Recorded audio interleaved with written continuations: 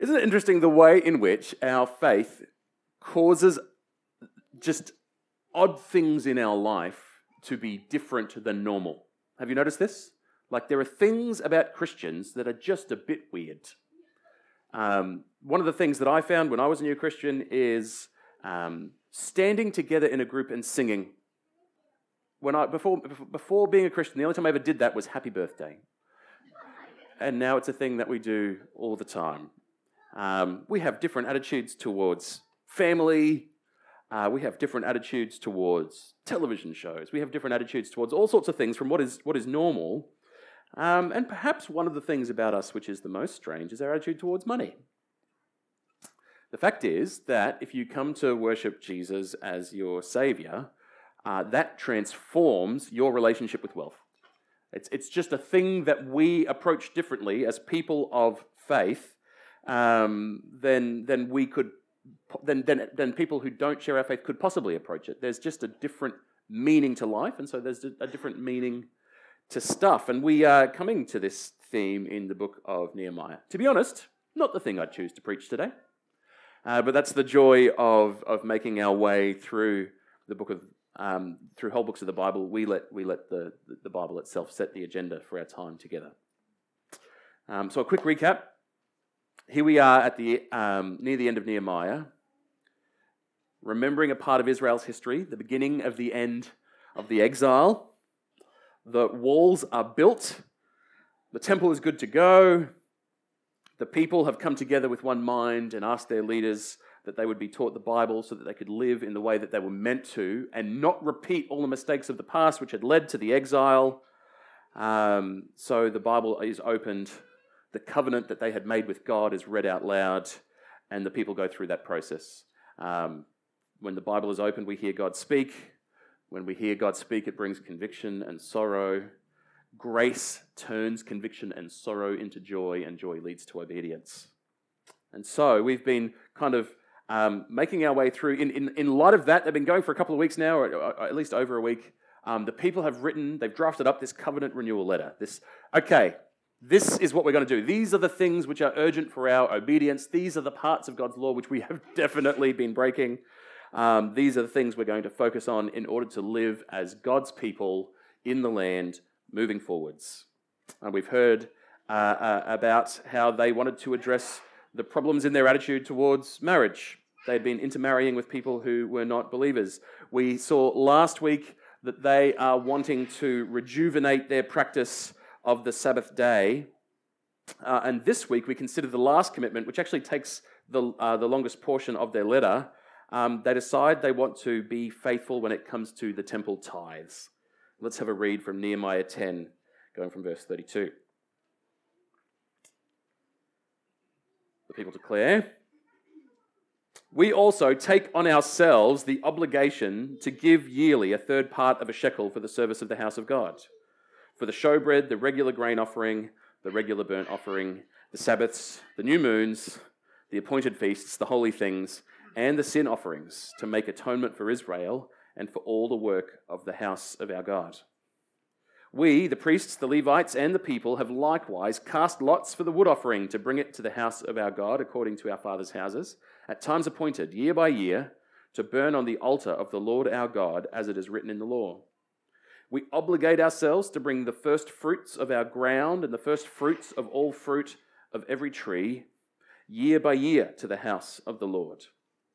Also, to bring to the house of our God, to the priests who minister in the house of our God, the firstborn of our sons and of our cattle, as is written in the law, and the firstborn of our herds and of our flocks, and to bring the first of our dough and our contributions, the fruit of every tree, the wine and the oil, to the priests, to the chambers of the house of our God, and to bring to the Levites the tithes from our ground. For it is the Levites who collect the tithes in all our towns where we labor. And the priest, the son of Aaron, shall be with the Levites when the Levites receive the tithes, and the Levites shall bring up the tithes to the house of our God, to the chambers of the storehouse, for the people of Israel and the sons of Levi shall bring the contribution of grain, wine, and oil to the chambers where the vessels of the sanctuary are, as well as the priests who minister and the gatekeepers and singers. we will not neglect the house of our God, is the summary. There's a lot of things that they're talking here about needing to collect, to gather together. They're all around a central theme. All of these commitments represent different ways, different laws that have to do with keeping specifically the temple functioning the way that God intended it to. That's what all these tithes and offerings and all of this activity is going to be about. And all of these commitments come to them from the Mosaic Law.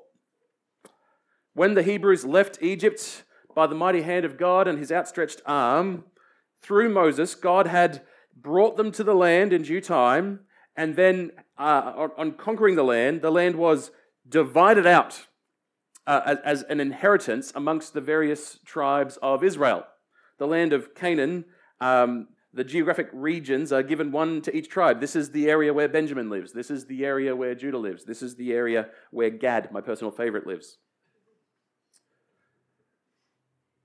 We heard a little bit about that last week when we read and we saw that in the year of Jubilee, ancestral lands were to be returned to their covenant owners. You might remember that. But what we didn't read was that the tribe of Levi was to be treated differently than all the other tribes. We can hear about this in Deuteronomy chapter 10, verses 8 and 9, which says, "At that time, the Lord set apart the tribe of Levi to carry the ark of the covenant of the Lord, to stand before the Lord to minister to him and to bless his name to this day. Therefore, Levi has no portion or inheritance with his brothers. The Lord is his inheritance, as the Lord your God said to him." The inheritance that Levi did not receive, along with the other tribes, was a region of the promised land to call their own. There is no part of the map of Israel that you can point to or write the word Levi. There's no region of Levi. They were given places to live, but no land. There's nowhere for them to grow their own crops and be self-sufficient and independent and identifiable. And what is more, because of those laws around land ownership, Levi can't permanently buy any producing land. Let's say they came into wealth and thought, we don't like this deal, we'd like to change it. Well, every 50 years, on the year of Jubilee, it would have reverted back to its covenantal ownership. The land belonged to the tribes who God gave it to as an inheritance. That's the word, an inheritance. A portion of their father's estate. And so I suppose that begs the question, why did Levi miss out as one of the brothers on receiving a portion of the inheritance? And the reason for this is given to us. The tribe of Levi were to become the priests of the whole nation. They had a special role. It were the Levites and the Levites alone who were going to serve at the temple and represent the people before God.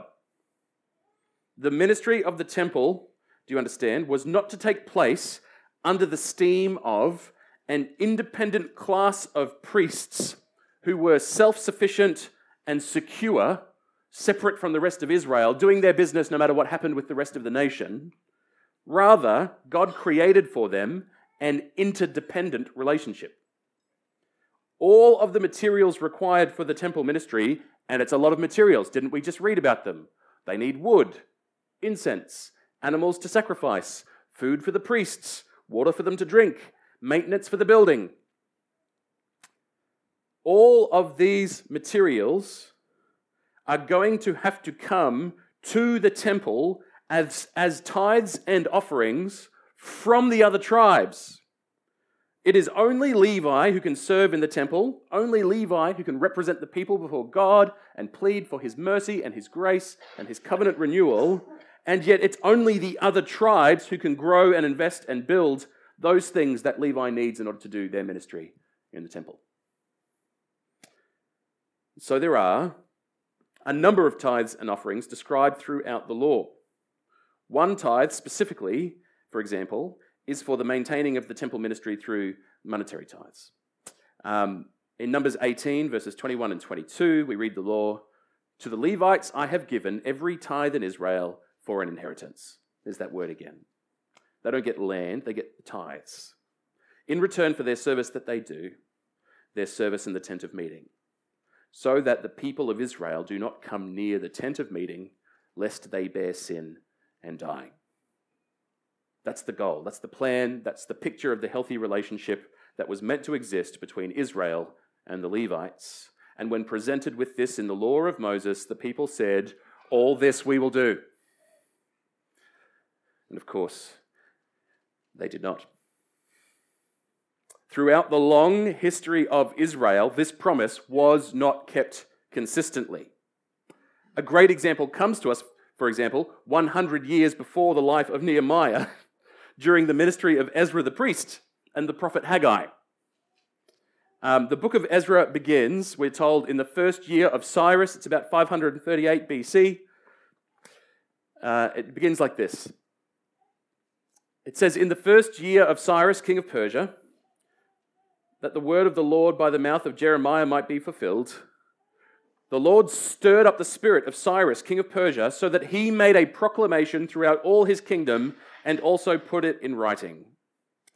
Thus says Cyrus, king of Persia, the Lord, the God of heaven, has given me all the kingdoms of the earth, and he has charged me to build him a house at Jerusalem, which is in Judah. Whomever is among you, all of his people, may his God be with him, and let him go up to Jerusalem, which is in Judah, and rebuild the house of the Lord, the God of Israel. He is the God who is in Jerusalem. And let each survivor, in whatever place he sojourns, be assisted by the men of his place with silver and gold, with goods and with beasts, besides freewill offerings from the house of God that is in Jerusalem. Then rose up the heads and fathers of the houses of Judah and Benjamin, and the priests and the Levites, everyone whose spirit God had stirred up to go and rebuild the house of the Lord that is in Jerusalem." That's how Ezra begins, which tells us about the beginning of the rebuilding of the temple at the end of the exile. It's an interesting read. We learn that God can use broken sticks to draw straight lines. What do we know about Cyrus, king of Persia? The Babylonians were the ones who had conquered the Hebrews at the beginning of the exile, and then at some point later, the Persians had conquered the Babylonians. And so now Cyrus has inherited the slaves, the exiles of Israel as his subjects. He's not a worshipping man, we don't think. He seems to have the traditional worship of the sort of Canaanite area. And to him, Yahweh is just a regional God. He belongs in Jerusalem. He's the God in the city of Jerusalem, and this is the God in the city of the other cities I can't think of right now. You know, there were regional gods, geographically located gods. And so why not? Why should we not have the Hebrews go back to Jerusalem and rebuild their temple so that we can honor their local deity and get his blessing? And through the arrogance of this man, who believes that the God of heaven has given him all the kingdoms of the earth, he releases the Hebrews from an ancient binding, an old binding law, and says, "It is now time, you can go back to Jerusalem and you can rebuild the temple." And then rose up, we read, the fathers of the houses of Judah and Benjamin and the priests and the Levites, everybody whose spirit God had stirred up to go and rebuild the house. They went off to build it, didn't they? And so we can imagine that 2 weeks later, the temple was built. Until we read Haggai, which begins in 520 BC, by my reckoning, 18 years later, after what had happened with Cyrus there. Haggai begins with this. It says, "In the second year of Darius the king, in the 6th month on the first day of the month, the word of the Lord came by the hand of Haggai the prophet to Zerubbabel, the son of Shealtiel, governor of Judah, and to Joshua, the son of Jehozadak, the high priest." Anyone having a son soon? I want a Jehozadak in the church. That's a pretty cool name. I will accept Zerubbabel as a second best. "Thus says the Lord of hosts, these people say the time has not yet come to rebuild the house of the Lord." 18 years since they've been given permission to go back and do it. "Thus says the Lord of hosts, these people say the time has not yet come to rebuild the house of the Lord." And then the word of the Lord came by the hand of Haggai the prophet. "Is it a time for you yourselves to dwell in your panelled houses while this house lies in ruins? Now therefore, thus says the Lord of hosts, consider your ways." Whenever God pulls you aside and says, consider your ways, that's a moment. It's a good parenting technique, actually. You have sown much and harvested little. You eat, but you never have enough. You drink, but you never have your fill. You clothe yourselves, but no one is warm, and he who earns wages does so to put them in a bag with holes. He knows me. Thus says the Lord of hosts, consider your ways. Go up to the hills and bring wood and build the house, that I may take pleasure in it and that I may be glorified, says the Lord. You looked for much, and behold, it came to little. And when you brought it home, it blew away. Why? Declares the Lord of hosts. Because of my house that lies in ruins, while each of you busies himself with his own house. Therefore, the heavens above you have withheld the dew, and the earth has withheld its produce. And I have called for a drought on the land and the hills, on the grain, the new wine, the oil, on what the ground brings forth, on man and beast, and on all their labors. After Haggai delivers this message to the people, we read in verse 12, Then Zerubbabel, the son of Shealtiel, and Joshua, the son of Jehozadak, the high priest, with all the remnant of the people, obeyed the voice of the Lord their God, and the words of Haggai the prophet, as the Lord their God had sent him. And the people feared the Lord. We know that Ezra eventually saw through the rebuilding of the temple before the time of Nehemiah. And now here we are, under Nehemiah, another 100 years later, and the walls of the city have been finished, but it seems that the people still haven't learnt this lesson. They'd been set free to build the temple, and for 18 years they'd done nothing until God gave them a consider your ways talk. Then suddenly they'd found the will and the effort to rebuild the temple. And here 100 years later under Nehemiah, it appears they've gone back to neglect. Isn't that a tragedy? This is part of the sorrow of Nehemiah 8. The people have realized the word has brought them to a moment of clarity, and now they promise to start coming through with their promises to support the ministry of the temple, which is central to their worship of Yahweh under the covenant of Moses. They commit to a few kinds of financial support. They promise to bring their tithes. A tithe is literally just a tenth of what you earn and what you grow. If I earn $100, I tithe 10. If I get paid wheat for a job, I tithe a tenth of my wheat. When things come in, 10% goes out. That's the tithe for the temple, and the people commit to giving it. The other commitment that they give is the commitment to give from their first fruits, and I love this principle. The first fruits is a principle that says when you've planted a new field, when your livestock have babies, when you have babies, the first fruits are to be given to God. There was, that doesn't mean, by the way, that they gave away their babies. It just meant that when you had your firstborn, there was a process by which they could give something to God to say thank you and, quote unquote, redeem the baby. There was an offering that you give, which is meant to be the first portion of everything that you have. First fruits can literally mean just the first bit, but it also carries the concept of the best bit. Giving your first fruits is to give, it's like, I'm going to work hard as a kid who's just got their first job, and my first paycheck comes in, and that paycheck, I mean, some people there's the stereotype of the person who loves money too much and keeps the first dollar they ever earn sort of framed and on a wall somewhere. The person who gives their first fruits to God takes that dollar and gives it to God. Giving your first fruits to God brings our attention all the way back to Genesis and the time of Cain and Abel in Genesis 4, where we are told, in the course of time, Genesis 4:3, Cain brought to the Lord an offering of the fruit of the ground, and Abel also brought the firstborn of his flock and their fat. And the Lord had regard for Abel and his offering, but for Cain and his offering he had no regard. And so Cain was very angry and his face fell. And that's how we end up with the murder of Abel. Abel's offering was particularly pleasing to the Lord because he had given his first fruits. He had given the firstborn of his flock. He had given the fatty portions, which, by the way, is the best portion of meat. We've all been misled for our entire lives. Fat is delicious. Actually, we just had dinner with the Westies on Friday night, and Mike was cooking these, like, what are they called? Pork things, where it was like half meat, half fat, a little bit of skin, the way meat should be. First fruits. This Abel had given to God. It's a lovely concept. Because something has to happen in the heart, doesn't it, for you to give the first fruits to God? Something has to be happening. What are you doing when you give him your first fruits? You are saying, God, everything I have is from you and is yours, and I love you more than I love your gifts to me. Here, have it back. That's what the first fruits offering is. It's a lovely concept.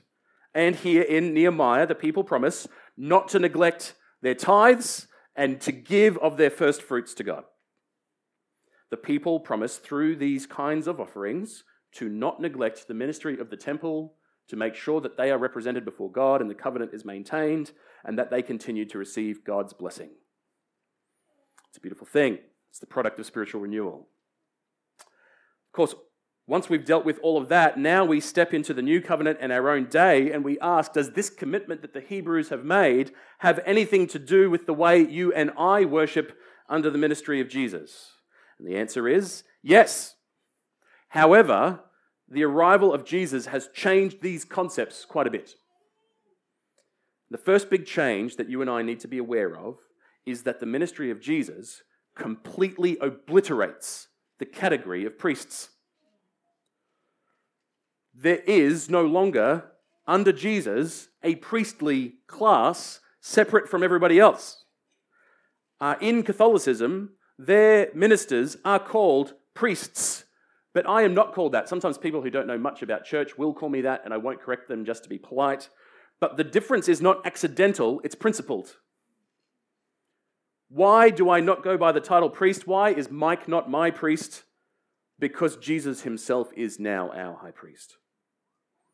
1 Timothy 2, verses 5 and 6 teaches us there is one God and there is one mediator between God and men, the man, Jesus Christ, who gave himself as a ransom for all, which is the testimony given at the proper time.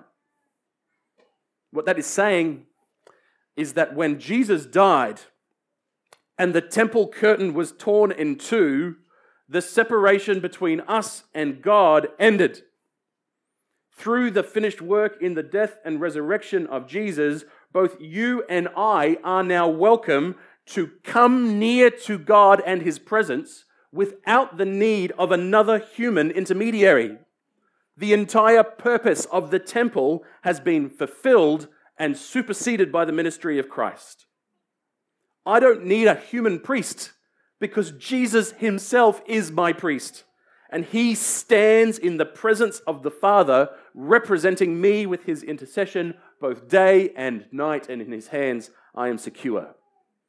I know as a Christian that I will never come under the wrath of God because God the Son pleads my cause. His blood intercedes on my behalf, and because of this, I am welcome to boldly approach the throne of grace. For us, there is no priest. And for us, there is no temple. At least, not in that sense. There is no place on earth. There is no special holy building where we must go in order to approach God. It doesn't work like that anymore. Now, God has put his Spirit within us. And the temple of God, the dwelling place of God, is no longer a building, but in the hearts of every believer, the Spirit-filled people of God.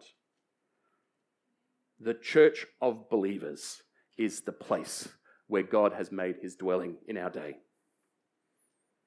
There is no special people anywhere on this earth who can represent you before God. Jesus has done that for us, all on his own. And so, rather than having a category of priests, it turns out he has made us a kingdom of priests. We are all priests. We are all ministers, not of the temple sacrifices, but of the gospel. And so maintaining a priesthood has got nothing to do with our attitude towards money. Rather, we live under two principles. And those two principles are generosity and faithfulness. Generosity means that the gospel of grace causes us to overflow with a glad generosity with all we have. Not just some of what we have, not just a tithe of what we have, but all of what we have, because the Lord has treated us so kindly. The two clearest examples I can think of this kind of generosity are the Good Samaritan, who gives to his enemy at his own expense out of kindness, and the widow with her coins, who gives out of her poverty, and Jesus says that gift is worth far more in God's kingdom than the gifts of a wealthy man.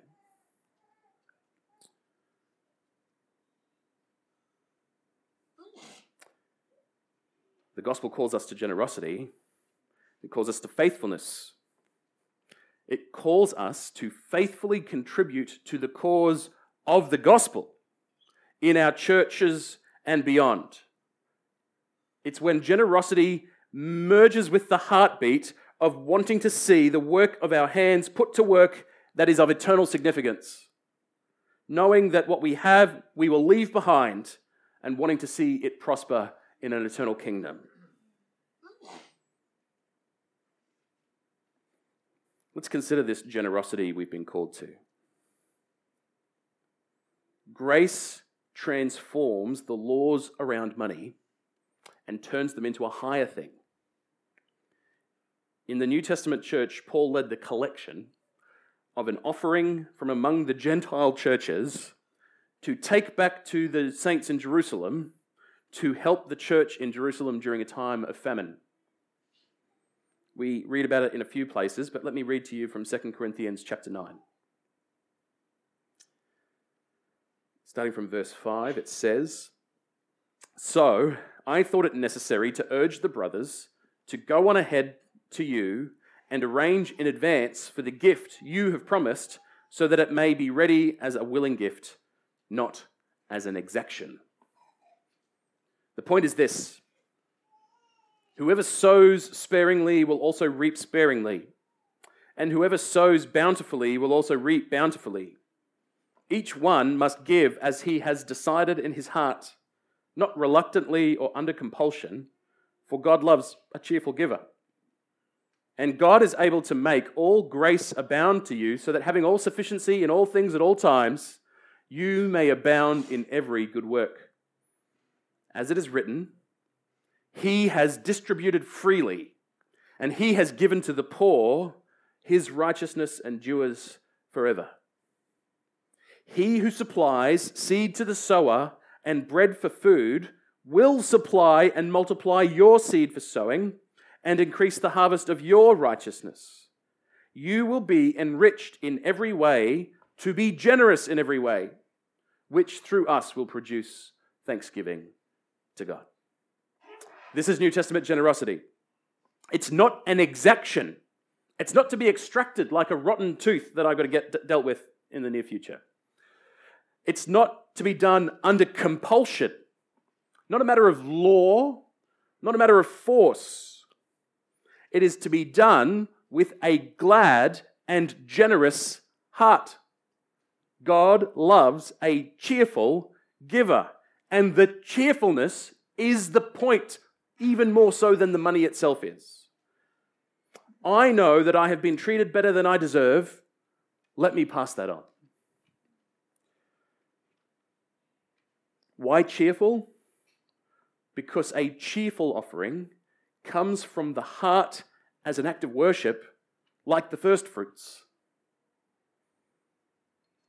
Giving God healthy portions of what you have to meet the needs of others simply because you love God more than your stuff is a generous living. What all of this means, of course, is that tithing is a practice that is not mandated for the church. We do not tithe as a matter of law. The tithes of Leviticus have ended. Your church cannot stand in front of you and specify a numeric value to define how much of your income you are meant to give to God. You are not sinning if you do not give a tithe. It cannot be said in that way. There are many Christians, myself included, who choose to use tithing as a healthy starting point for our generosity, but that is a choice. Rather, we live under the radical banner of generosity, and we give to God out of the overflow of a glad heart which trusts God to meet all of our needs. This is Christian generosity. Now let's consider the other principle of Christian giving, which is faithfulness. Faithfulness is about following through on the promises that you've made and doing your part. That's what faithfulness is. I am faithful to my wife when I keep my vows to her and I live as someone who is living in the way that I promised. We said before that there are no special priests in the New Testament, and that is true. But we haven't said it all yet. Because now we must also say that the New Testament does talk about contributing to the needs of your local church in order to enable ministry to happen, not the priestly ministry, but rather the teaching of the word. It is necessary that we as Christians join with the local church in order to fulfill God's plan for our life and contribute to the needs of that local church in order for that ministry to continue. Fun fact, when the Apostle Paul is establishing this principle, he justifies it less from the laws about supporting the priesthood and more from the laws about supporting cows. This is what he says in 1 Corinthians chapter 9. From verse 7, he says, "Who serves as a soldier at his own expense? Who plants a vineyard without eating any of its fruit? Or who tends a flock without getting some of the milk? Do I say these things on human authority? Does not the law say the same? For it is written in the law of Moses, 'You shall not muzzle an ox when it treads out the grain.'" Now, I'm not entirely familiar with what that Old Testament practice was. I think it's got something to do with making wheat. You get the wheat seeds together and you've got to turn them into flour. And so, because you don't have a motor, you need an ox. And so, I don't know whether the ox is like in a wine barrel with the wheat walking around in a circle, or if he's just dragging like a mill wheel behind him around in circles. But the picture is that the ox is treading the grain to turn it into something useful for the people. And the law of Moses says if you're going to use an ox in that way, you can't muzzle it.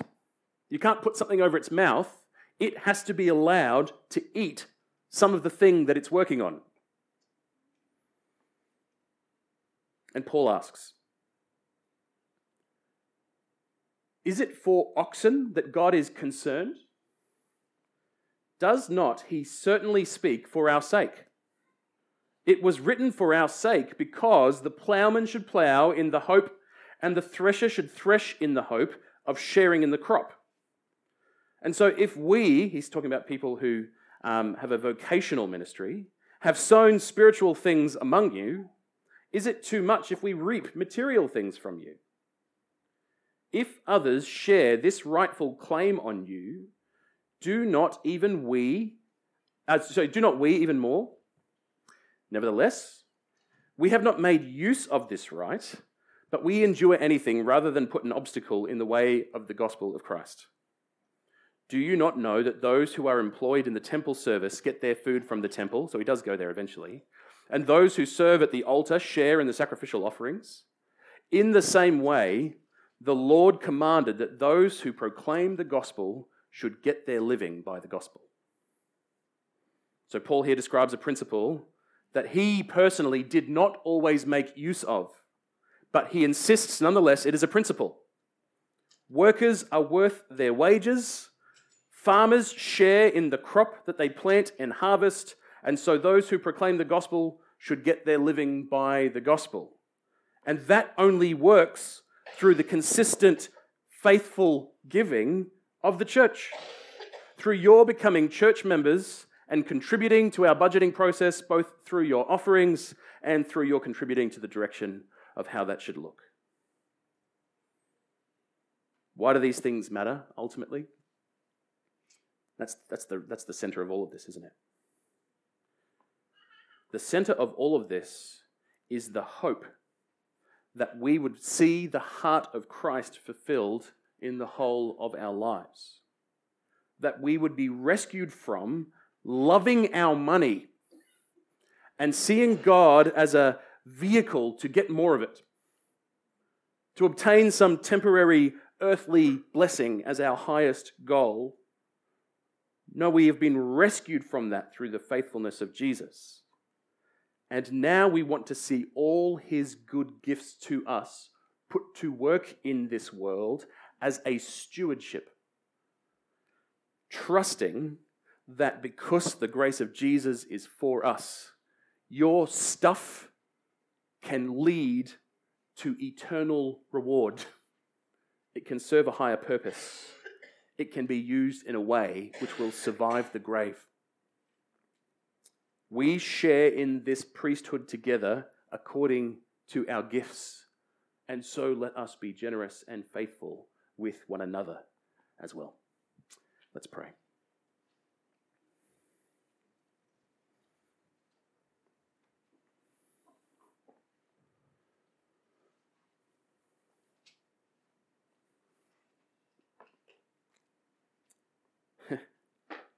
Father, we have heard how throughout their long history, your people have not been faithful when it comes to giving their stuff to you.